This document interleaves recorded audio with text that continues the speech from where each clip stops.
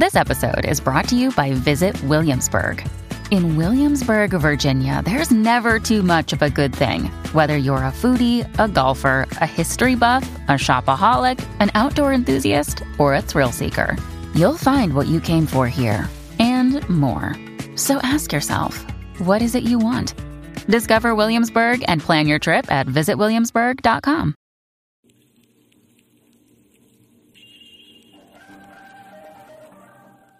Hello, and welcome to Behind the Horror. Scary movie fans, such as myself, will hear that a movie is based on a true story. A few of them we already know, but most, well, we never go on to find out just what that true story is. So in this series, we will explore and find out exactly what the true story is behind the movies we love. And folks, this one's a bit of a short one, but I think you'll find it interesting. The 2005 movie Hard Candy starts us off with an obvious online chat where the username Lensman319 is chatting with ThongGirl14 online. They are discussing how they could and should possibly meet up. Then we cut to a teenage girl eating some kind of chocolate dessert in a coffee shop.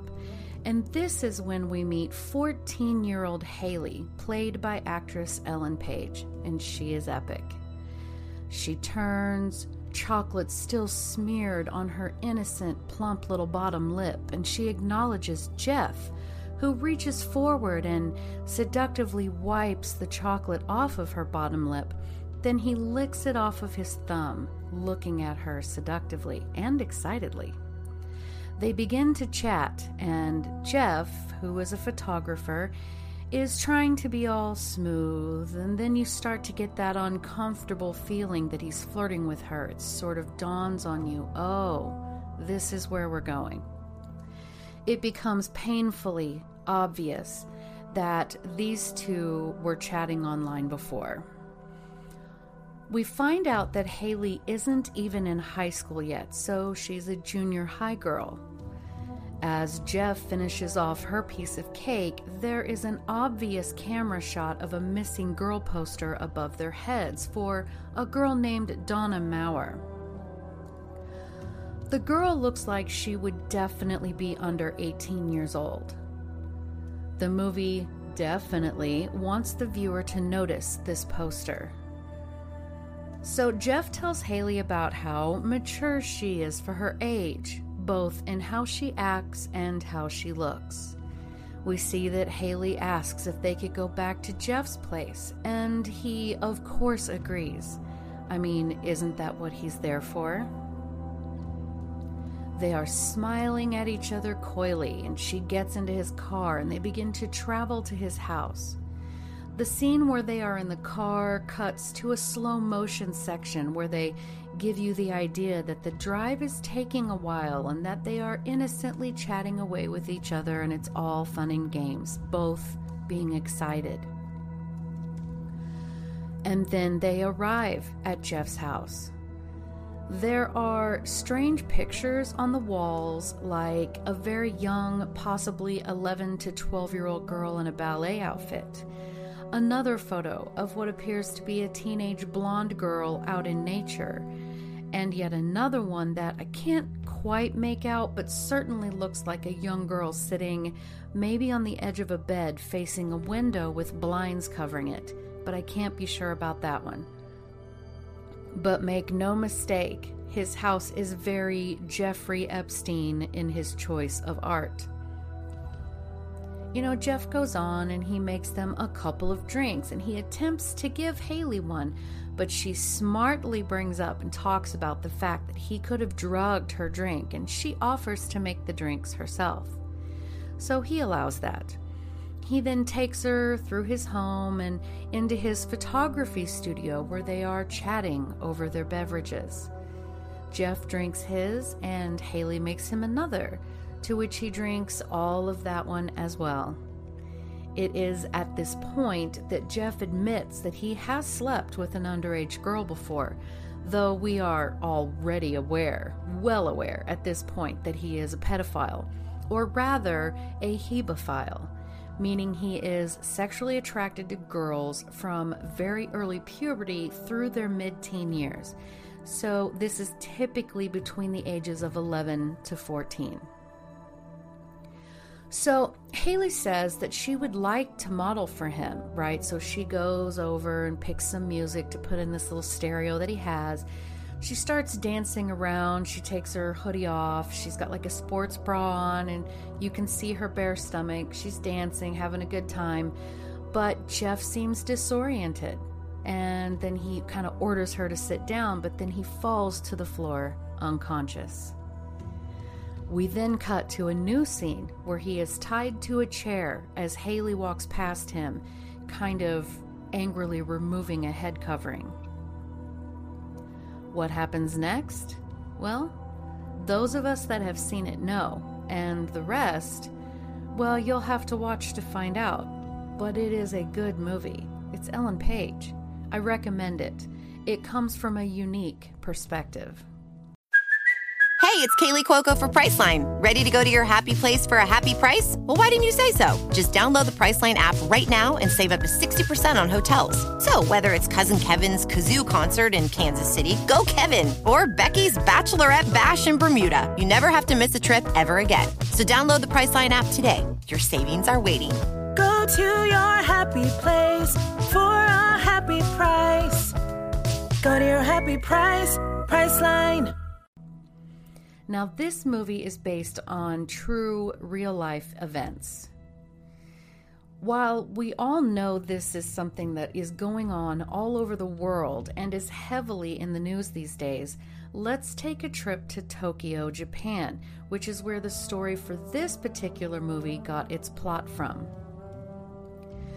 So, in Japan, there is an activity called, quote, walking dates, and it is basically schoolgirls that are recruited to go on these walking dates with adult men. Then they are basically nearly forced into prostitution while still being young teenagers. A Vice correspondent named Simon Ostrovsky went to Tokyo to investigate, where he was able to interview a female victim of such a practice. This was all for the Vice News' short documentary, quote, Schoolgirls for Sale in Japan, unquote. Underage girls, for the right price, can be rented for a number of different services, such as fortune-telling, walking with clients, massages, and then it goes on from there. These encounters are known as Joshiko Sei o Sampo, or high school walking dates. This is the front used for underage prostitution, and the pimps are always lurking nearby. One 16-year-old girl who was having some troubles at home got a job, just an innocent job, handing out flyers to people, not knowing at that time that this was the beginning of her recruitment process. You see, the girls were just innocently handing out these flyers, right? While potential customers would anonymously drive by to see and evaluate the potential goods, if you will. From there, they are asked to go on these walks with adult men for money and nothing more. If the girls are favored and they are open to that, it then begins to take a very dark turn. One girl admitted that her walking dates quickly turned into men giving her money for sex while she was still a high schooler. The money, of course, would then be given to their bosses, or what we know as pimps. And conveniently, these girls didn't have to dress up because their school uniform was all that was needed. Plaid skirt, knee socks, and so on. They are wearing the very clothes they wore to school just hours before. The new girls also hold up signs that have, written on them offerings for chats or fortune telling. 30 minutes for 3,000 yen, which is roughly $27 in US money. An hour costs 6,000 yen, or nearly $56. The signs say, according to the picture I saw, they say cafe and JK. The JK meaning schoolgirl walks.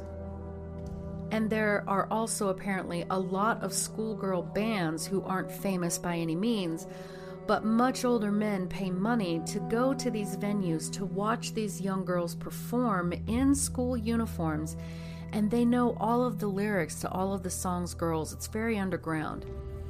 The men can also pay money to meet the girls after the shows. There is a whole Japanese schoolgirl culture that started in the 1990s, and older men seeking out the company of underage girls has since then become more and more common. But this behavior has not gone unnoticed. Last year, these, quote, walking dates was flagged by the U.S. State Department's annual report on human trafficking as fronts for commercial sex run by a criminal network. But an American journalist named Jake Edelstein, who reports on crime in Japan, has stated that it isn't just one single network. This is across the spectrum from many criminals. Now, Japan is a developed country, and they have agreed to be against human trafficking as they are members of the United Nations. But it would appear that this is going on within sight of police buildings, down on the streets below. And remember that, unfortunately, Japan is pretty known for its shame-based culture. So these teen girls who wind up getting forced into prostitution are forced to stay silent rather than reach out for help. But never fear. There are advocates out there working to help these girls get off the streets. They patrol the streets at night, and they find them handing out flyers or holding up their little signs, and they help them. Other girls who don't get help in time wind up getting lost in the business or even committing suicide. And yet, as the movie is based on, there are girls that are exacting their revenge. There was an episode of 2020 about Japanese schoolgirls who were luring rich businessmen into, quote, honey traps, then beating them and robbing them. So a honey trap is basically a term used to describe irresistible bait used to lure a victim. It is the practice involving the use of romantic or sexual relationships for interpersonal, political, or monetary purposes. In our instance, a girl makes contact with an individual who wants to pay for her company or, quote, services of one of these young girls, and they entice them with promises of whatever the client is wanting to pay for. They lure them to a specific spot, area, apartment, what have you. Then they, usually with the help of someone waiting at the location, beat the man up and rob him. Simple as that. So the prey becomes the predator. In an article from the South China Morning Post, it states that executives and engineers at some of Japan's largest high-tech companies have been, quote, ensnared in a honey trap, unquote, set by Chinese women working at a hostess bar. Officials and employees of at least 5 leading companies were patrons of the club before the club shut down in June, and then the manager disappeared. The bar apparently charged an entry fee of 20,000 yen, which is like $187, and had about 8 employed hostesses who, quote, poured drinks and flattered egos, unquote. The former manager, when they found him, admitted that the hostesses were available to meet the men at later dates. they didn't immediately say if the hostesses were underage or not in this specific circumstance. There was also another rather public case a couple of years ago coming out of Japan, where a young female from a pop singing group was invited to a 46-year-old finance minister's home, and the young girl states that the man kissed her against her will. She and some of her high school friends were invited to his house, but over there, things are different. This girl, the victim, was called out and shamed online, with most people saying, quote, "The high school girl's real aim was money and breaking Tokyo apart," unquote. So, murder family, it's no shock to me or anyone else, I would think, that some of these girls go out on their own to seek justice.